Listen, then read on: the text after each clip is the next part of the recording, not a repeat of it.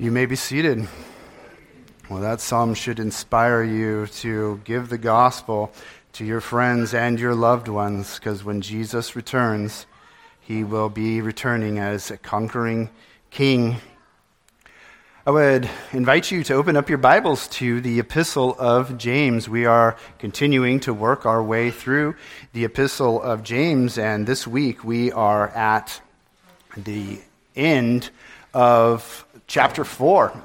Our sermon text is James chapter 4, verses 13 through 17, but what we're going to do is we're going to read from the top of the chapter, beginning at verse 1. That'll, again, set the context in our minds and hopefully remind us of sermons in past weeks as we look to this new portion of his word. James chapter 4, beginning at verse 1. What causes quarrels and what causes fights among you? Is it not this, that your passions are at war within you? You desire, and you do not have, so you murder. You covet and cannot obtain, so you fight and quarrel. You do not have because you do not ask. You ask and do not receive because you ask wrongly, to spend it on your passions. You adulterous people, do you not know that friendship with the world is enmity with God? Therefore, whoever wishes to be a friend of the world makes himself an enemy of God. Or do you suppose it is to no purpose that the Scripture says, he yearns jealously over the Spirit that he has made to dwell in us? But he gives more grace. Therefore it says, God opposes the proud, but gives grace to the humble. Submit yourselves, therefore, to God. Resist the devil, and he will flee from you. Draw near to God, and he will draw near to you. Cleanse your hands, you sinners, and purify your hearts, you double-minded. Be wretched and mourn and weep. Let your laughter be turned to mourning and your joy to gloom. Humble yourselves before the Lord, and he will exalt you. Do not speak evil against one another, brothers. The one who speaks against a brother or judges his brother speaks evil against the law and judges the law. But if you judge the law, you are not a doer of the law, but a judge. There's only one lawgiver and judge, he who is able to save and to destroy. But who are you to judge your neighbor? Come now, you who say, today or tomorrow we will go into such and such a town and spend a year there and trade and make a profit. Yet you do not know what tomorrow will bring. What is your life? For you are a mist that appears for a little time and then vanishes. Instead, you ought to say, if the Lord wills, we will live and do this or that. As it is, you boast in your arrogance. All such boasting is evil. So whoever knows the right thing to do and fails to do it, for him it is sin. Let's come before the Lord and pray.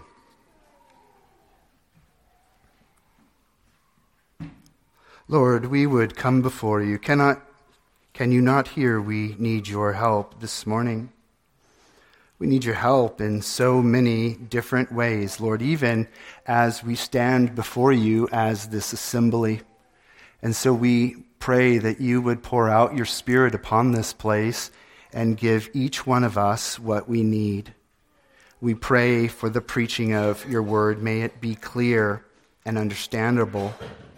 Lord, we pray for the hearing of the word.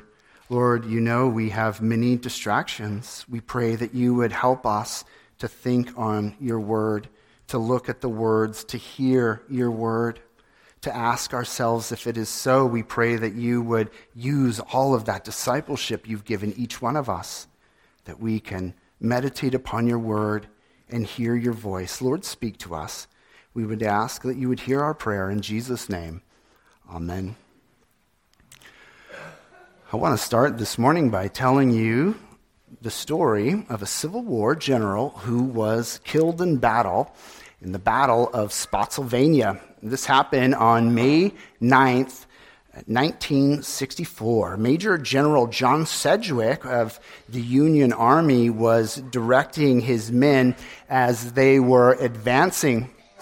And Confederate snipers were in place about a half mile from the general and his men, but they were close enough, and bullets were whistling by Sedgwick and his men were all ducking for cover. And Sedgwick was irritated by this because, quite frankly, he thought his men were acting like babies. And so he stood up proudly and he said, "If you act this way for a single bullet, what will you do when they open fire on the lines?" His words didn't change anything, though his men were still visibly nervous as bullets whistled by. And some of Sedgwick's officers suggested that it was unwise for them to continue pressing forward and that they ought to take cover. But the general stood up defiantly in absence of cover, and he told his men, "Nonsense! Why are you dodging like this? They couldn't hit an elephant at this distance."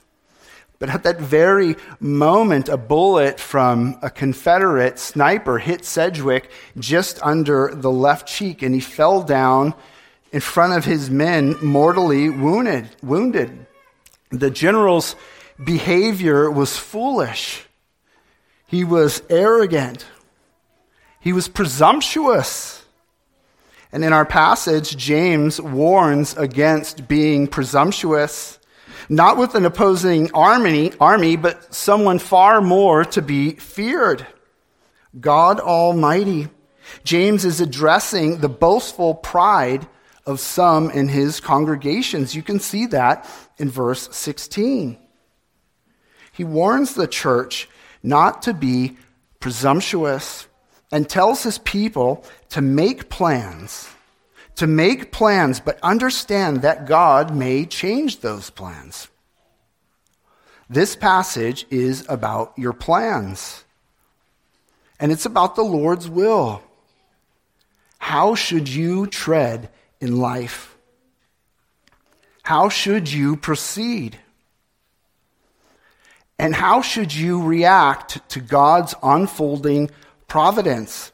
These are questions that we are going to seek to answer as we examine this text. We're going to begin with our first heading, which is humbly acknowledge your limitations. Humbly acknowledge your limitations. James begins in verse 13 by saying, "Come now, you who say, today or tomorrow we will go to such and such a town and spend a year there and trade and make a profit." Who is James addressing? Well, he seems to be addressing merchants who are in the church. You can see that he's addressing those who were seeking to trade and to make a profit. And yet the text applies something beyond wealthy merchants. James refers to our plans of today and tomorrow and regarding such and such. This text applies to the kinds of plans that each one of us make. But there's a problem with the plans that are being made here in the text, isn't there? That's clear from verses 15 and 16. Is it sinful to plan things out? To plan out your future? Of course not. The Bible commends the ant. The Bible commends the ant for gathering food in the summer to guarantee its supply in the winter. And we're supposed to learn from that proverb. Scripture calls believers to be hard workers. We are supposed to think about our futures. And the Bible commends men like Moses and Joshua for making plans to lead Israel. No, the problem isn't with planning your life, your future. The problem is with planning your life, your future, without any thought of God or his plans or his sovereignty. The problem is with living your life as if this world is all there is, living without any serious reference to God's will for your life, living as practical atheists. In verse 13, James highlights a certain arrogance in the kind of thinking that disregards God and the complexity and uncertainty of this life. You'll notice that these businessmen in verse 13 aren't concerned about traveling to a foreign city in a time where it was very unsafe to travel. They have zero doubt they will succeed. You see, they're self-confident to a fault. They say, we will go. We will stay a year. We will buy at a good price, and we will sell. We will make a profit. James says this kind of thinking, this kind of speech, this kind of boasting is evil. Scripture confirms that it's God who raises up and who lowers people. Nebuchadnezzar spent 7 years learning this the hard way. He walked in his palace full of pride, and he says, "Is not this great Babylon, which I have built by my mighty power as a royal residence and for the glory of my majesty?" And what did God do? He showed Nebuchadnezzar who was responsible for his success, who was in control. Scripture says that God struck Nebuchadnezzar with madness for 7 years so that he would know that the Most High rules the kingdom of men and gives it to whom he will. The Bible says that power is in God's hands, and we can see that in the life of people like Joseph, whom he raised from a slave to the Lord of the land. Or David, who he raised from a common shepherd boy to be a king. Psalm 84:11 says that it's the Lord who bestows favor and honor. This is why in verse 10, James said, "Humble yourselves before the Lord, and he will exalt you." Don't strut around. Don't strut around boasting of how you're going to take this world by storm. Don't walk around with an arrogant self-confident attitude as if you're going to conquer this world and no one can stop you.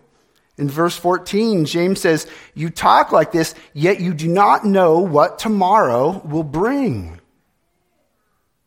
Humble yourself. Acknowledge your limitations. Believers should demonstrate a humble reliance upon God for his direction and his blessing on the plans that they pursue. Christians are to demonstrate humility and seek God's will in prayer. They should follow the example of the Lord Jesus. When Jesus was in the Garden of Gethsemane, he knelt before the Father in heaven. He demonstrated humility and reverence, and he prayed. He prayed, "Not my will, but yours be done." When it comes to making plans, believers should make them with humility. They should seek the Lord's will in prayer, and they should search for the Lord's counsel in Scripture. Psalm 119, verse 24 says, "Your testimonies are my delight. They are my counselors." Christians should search the Scripture to find the Lord's will, and they should also seek the counsel of godly brothers and sisters. Proverbs 15:22 says, "Without counsel, plans fail, but with many advisors, they succeed." Don't be presumptuous. You don't know what the future holds. You don't know how God's providence is going to unfold. Make your plans with humility, acknowledging your limitations and seeking the Lord's blessing and counsel. and redeem the time. James says, don't be presumptuous with your time because it is short. Humbly acknowledge your fertility. That's our second heading. Humbly acknowledge your fertility. We are fragile. Life is fragile. James says that we ought to walk with humility because we don't know what tomorrow will bring. And we can understand that. We've all heard stories about people who started businesses at the end of 2019. They had no idea that a pandemic was just around the corner. And even now we are experiencing inflation, right? Interest rates are rising like crazy. We're unsure of where the economy will be in the next couple years. If we're being honest, we have trouble even predicting next week's weather. A little humility is in order. The future isn't unsure to God, but it is unsure to us. And it's not just things like the economy that's unsure to us. If you're enjoying health, you don't know how long that's going to last. And none of us know how many days we have left to live. Life is fragile. In verse 14, James said, you do not know what tomorrow will bring. And he continues, what is your life? For you are a mist that appears for a little time and then vanishes. What's he saying? He's saying life is short. Life is like a mist. Sometimes when you wake up in the morning and you look out the window, you can see fog around your house. I love when I see that. But you know one thing for sure, it's not going to last. Because as soon as the sun rises, it'll all just pass away.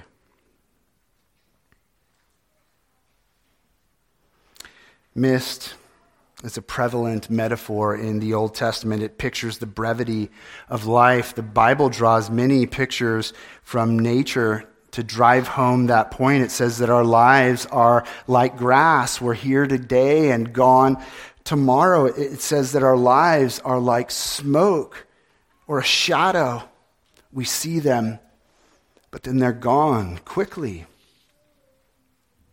But that's not how it was supposed to be. God created this world good. We were designed with a purpose to live in fellowship with God and to serve Him. We weren't designed to die.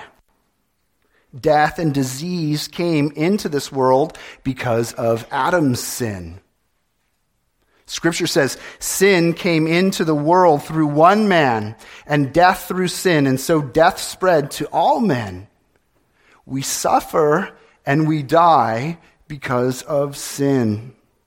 That's why Christ came into this world, to save us from sin and death and hell. He came to restore our relationship with God. In John 10, Jesus said, I am the door, and anyone who enters by me will be saved and will go in and out and find pasture. I came that they may have life and have it abundantly. From our earliest days in the Reformed Presbyterian Church of North America, this church was an abolitionist church. During slavery, some of our spiritual forefathers would travel to the South and purchase slaves and bring them north and set them free. Jesus did something similar for you and me. He came down and He paid for us. He purchased us with His blood that we might be free from sin and death. Acts 20:28 says that Jesus obtained us with His blood. And 1 Corinthians 6:19 and 20 says, Christians, you are not your own. You've been bought with a price. It's with this kind of understanding that the Apostle Paul told the Galatians, I've been crucified with Christ. It is no longer I who live, but Christ who lives in me. And the life I now live in the flesh, I live by faith in the Son of God, who loved me and who gave himself for me. Paul understood that he had been purchased, that his life belonged to Christ. Believer, you belong to Christ. And the truth of that ought to be reflected in the way you talk and in the plans you make. Life is short. How are you investing your time, your resources? In Luke 12, Jesus said, take care and be on your guard against covetousness, for one's life does not consist in the abundance of his possessions. And then he told the parable. Jesus said, the land of a rich man produced plentifully. And he thought to himself, what shall I do? For I have nowhere to store my crops. And he said, I will do this. I will tear down my barns and build larger ones, and there I will store all my grains and goods. And I will say to my soul, soul, you have ample goods laid up for many years. Relax, eat, drink, be merry. But God said to him, fool, this night your soul is required of you. And the things that you have prepared, whose will they be? So it is with the one who lays up treasure for himself and is not rich toward God. God called the man in this parable a fool. He was foolish because life is short. The man was foolish because he didn't reckon with the fragility of life, and because he put his investments in the temporal rather than the eternal. A sensible person will choose what is best for the long run.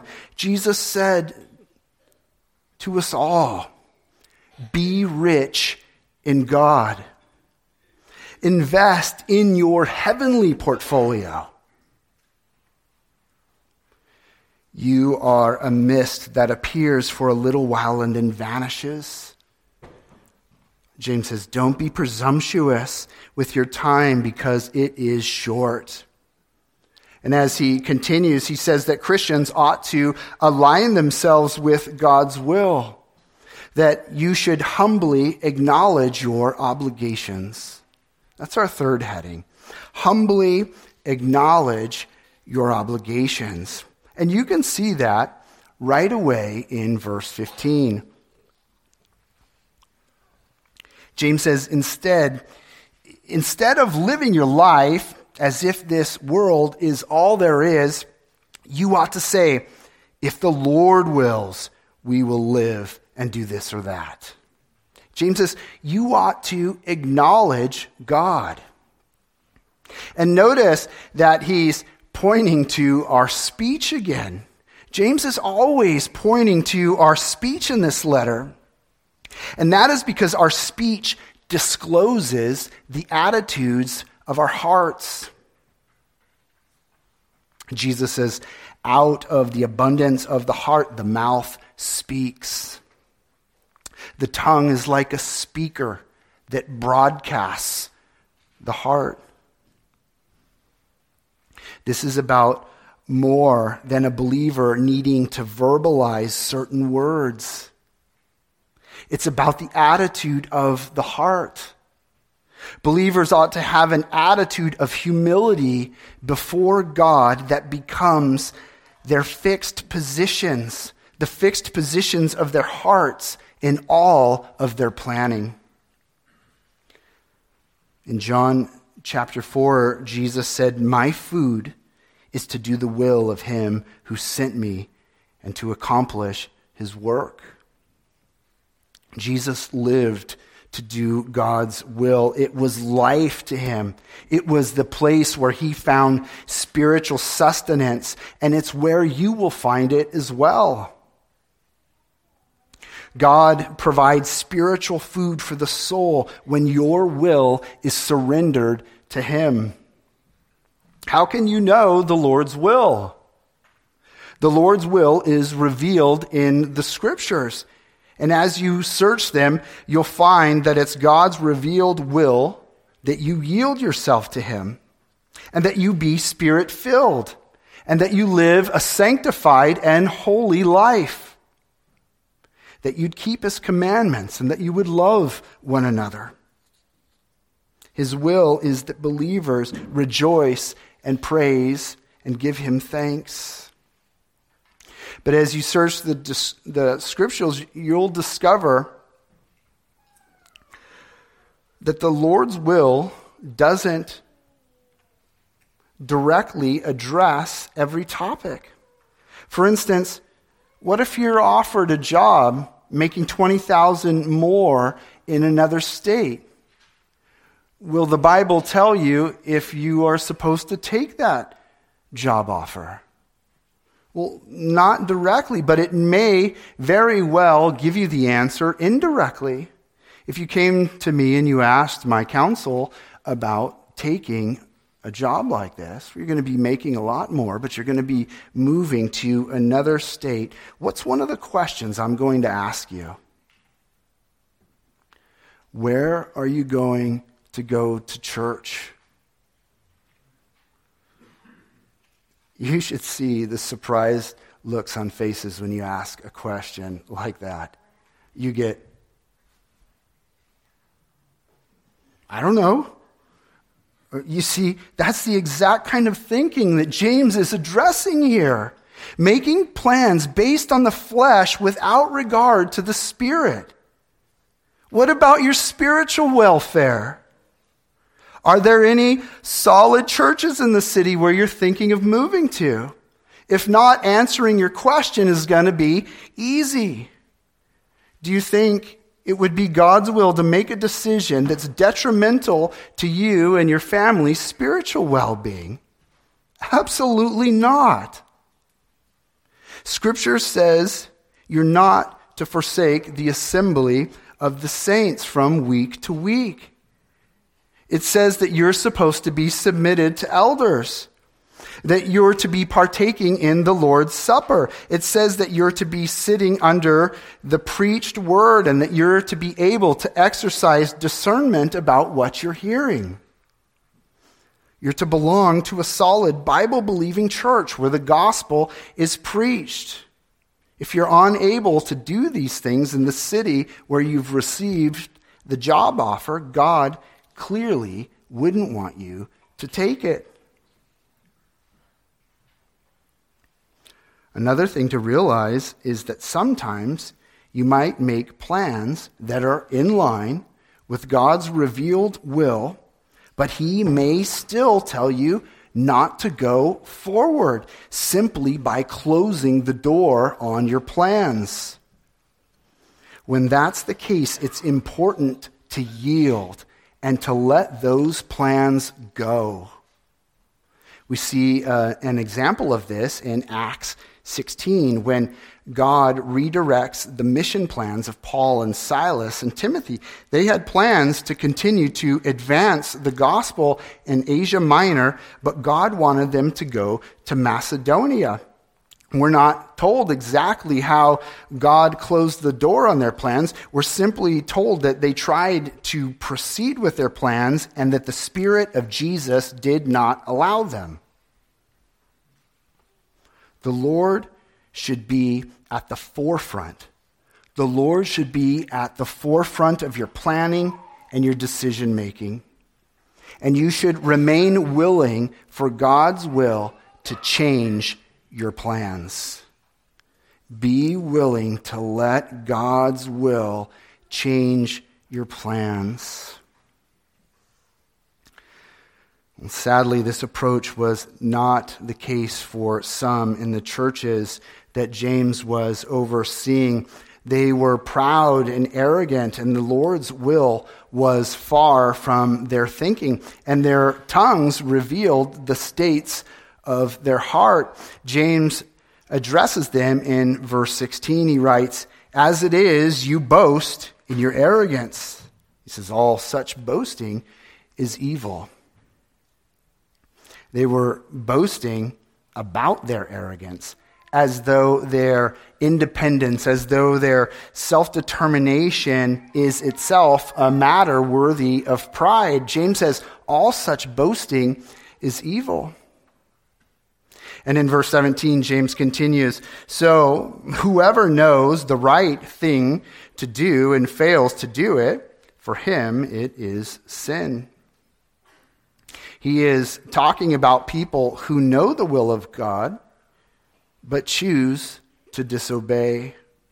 This behavior expresses more pride, because the disobedience conveys a heart that says, "I know what you want from me, God, but I know better." James is talking about sins of omission. When you know what God has commanded in his word, but you fail to do it. We all fail here. We're all guilty of failing to keep God's commands. We fail in our thoughts and in our desires. We fail in our words and in our speech. And we fail in the things that we do and in the things that we neglect to do. We fail to be doers of the word. In chapter 2, verse 10, James wrote, "Whoever keeps the whole law but fails in one point has become guilty of all of it." This is why you desperately need Christ. Jesus came to live perfectly consistent with the will of God because he knew that you couldn't do it. He knew that I couldn't do it. He came to live for you. He came to die for you so that in him you might be forgiven and counted righteous before God. You remember Jesus said, "My food is to do the will of him who sent me and to accomplish his work." The work that Jesus was referring to is your salvation, your redemption, and he secured it on the cross. In this text, James wants you to follow Christ's example. He wants you to crave God's will and to find strength by walking humbly in it. James warns the church not to be presumptuous, to reject the delusion that sees God as irrelevant in this life. No, God should be at the forefront of all your thinking and planning. He is intimately involved in every aspect of life here on earth. James says not to be presumptuous because you don't know what the future holds, and life is very short. And he says that Christians ought to carefully align themselves with God's will. You should humbly acknowledge your limitations, your frailty, and your obligations. Amen.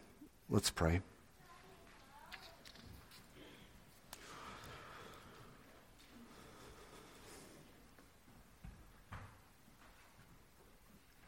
Lord, this life is filled with twists and turns. We make plans and we invest and we move forward, asking to be in your will and thinking, Lord, that we are going forward in your will, only to find ourselves in what looks like a completely different direction months or maybe years later. Lord, this life is complex and we don't know the future. Oh, how we need to know your will. Lord, we would ask that you would give us humble hearts that would seek your will in prayer, Humble hearts that would search your scriptures, looking for answers and direction. Humble hearts that would seek the counsel of our brothers and sisters and spiritual fathers and mothers, that we would hear their counsel well. Lord, would you give us humble hearts? Lord, help us to know what you would have us to do. What are our next steps, Lord? What would you have from us? How should we serve you? Where are we to go? What are we to do? Lord, hear the cries of our hearts and show us, we pray. Help us that we would know your will and that we would plan with you at the forefront of all of our thinking. Lord, guard our hearts. Change our hearts. Lord, help us, we would ask in Jesus' name and for his glory. Amen.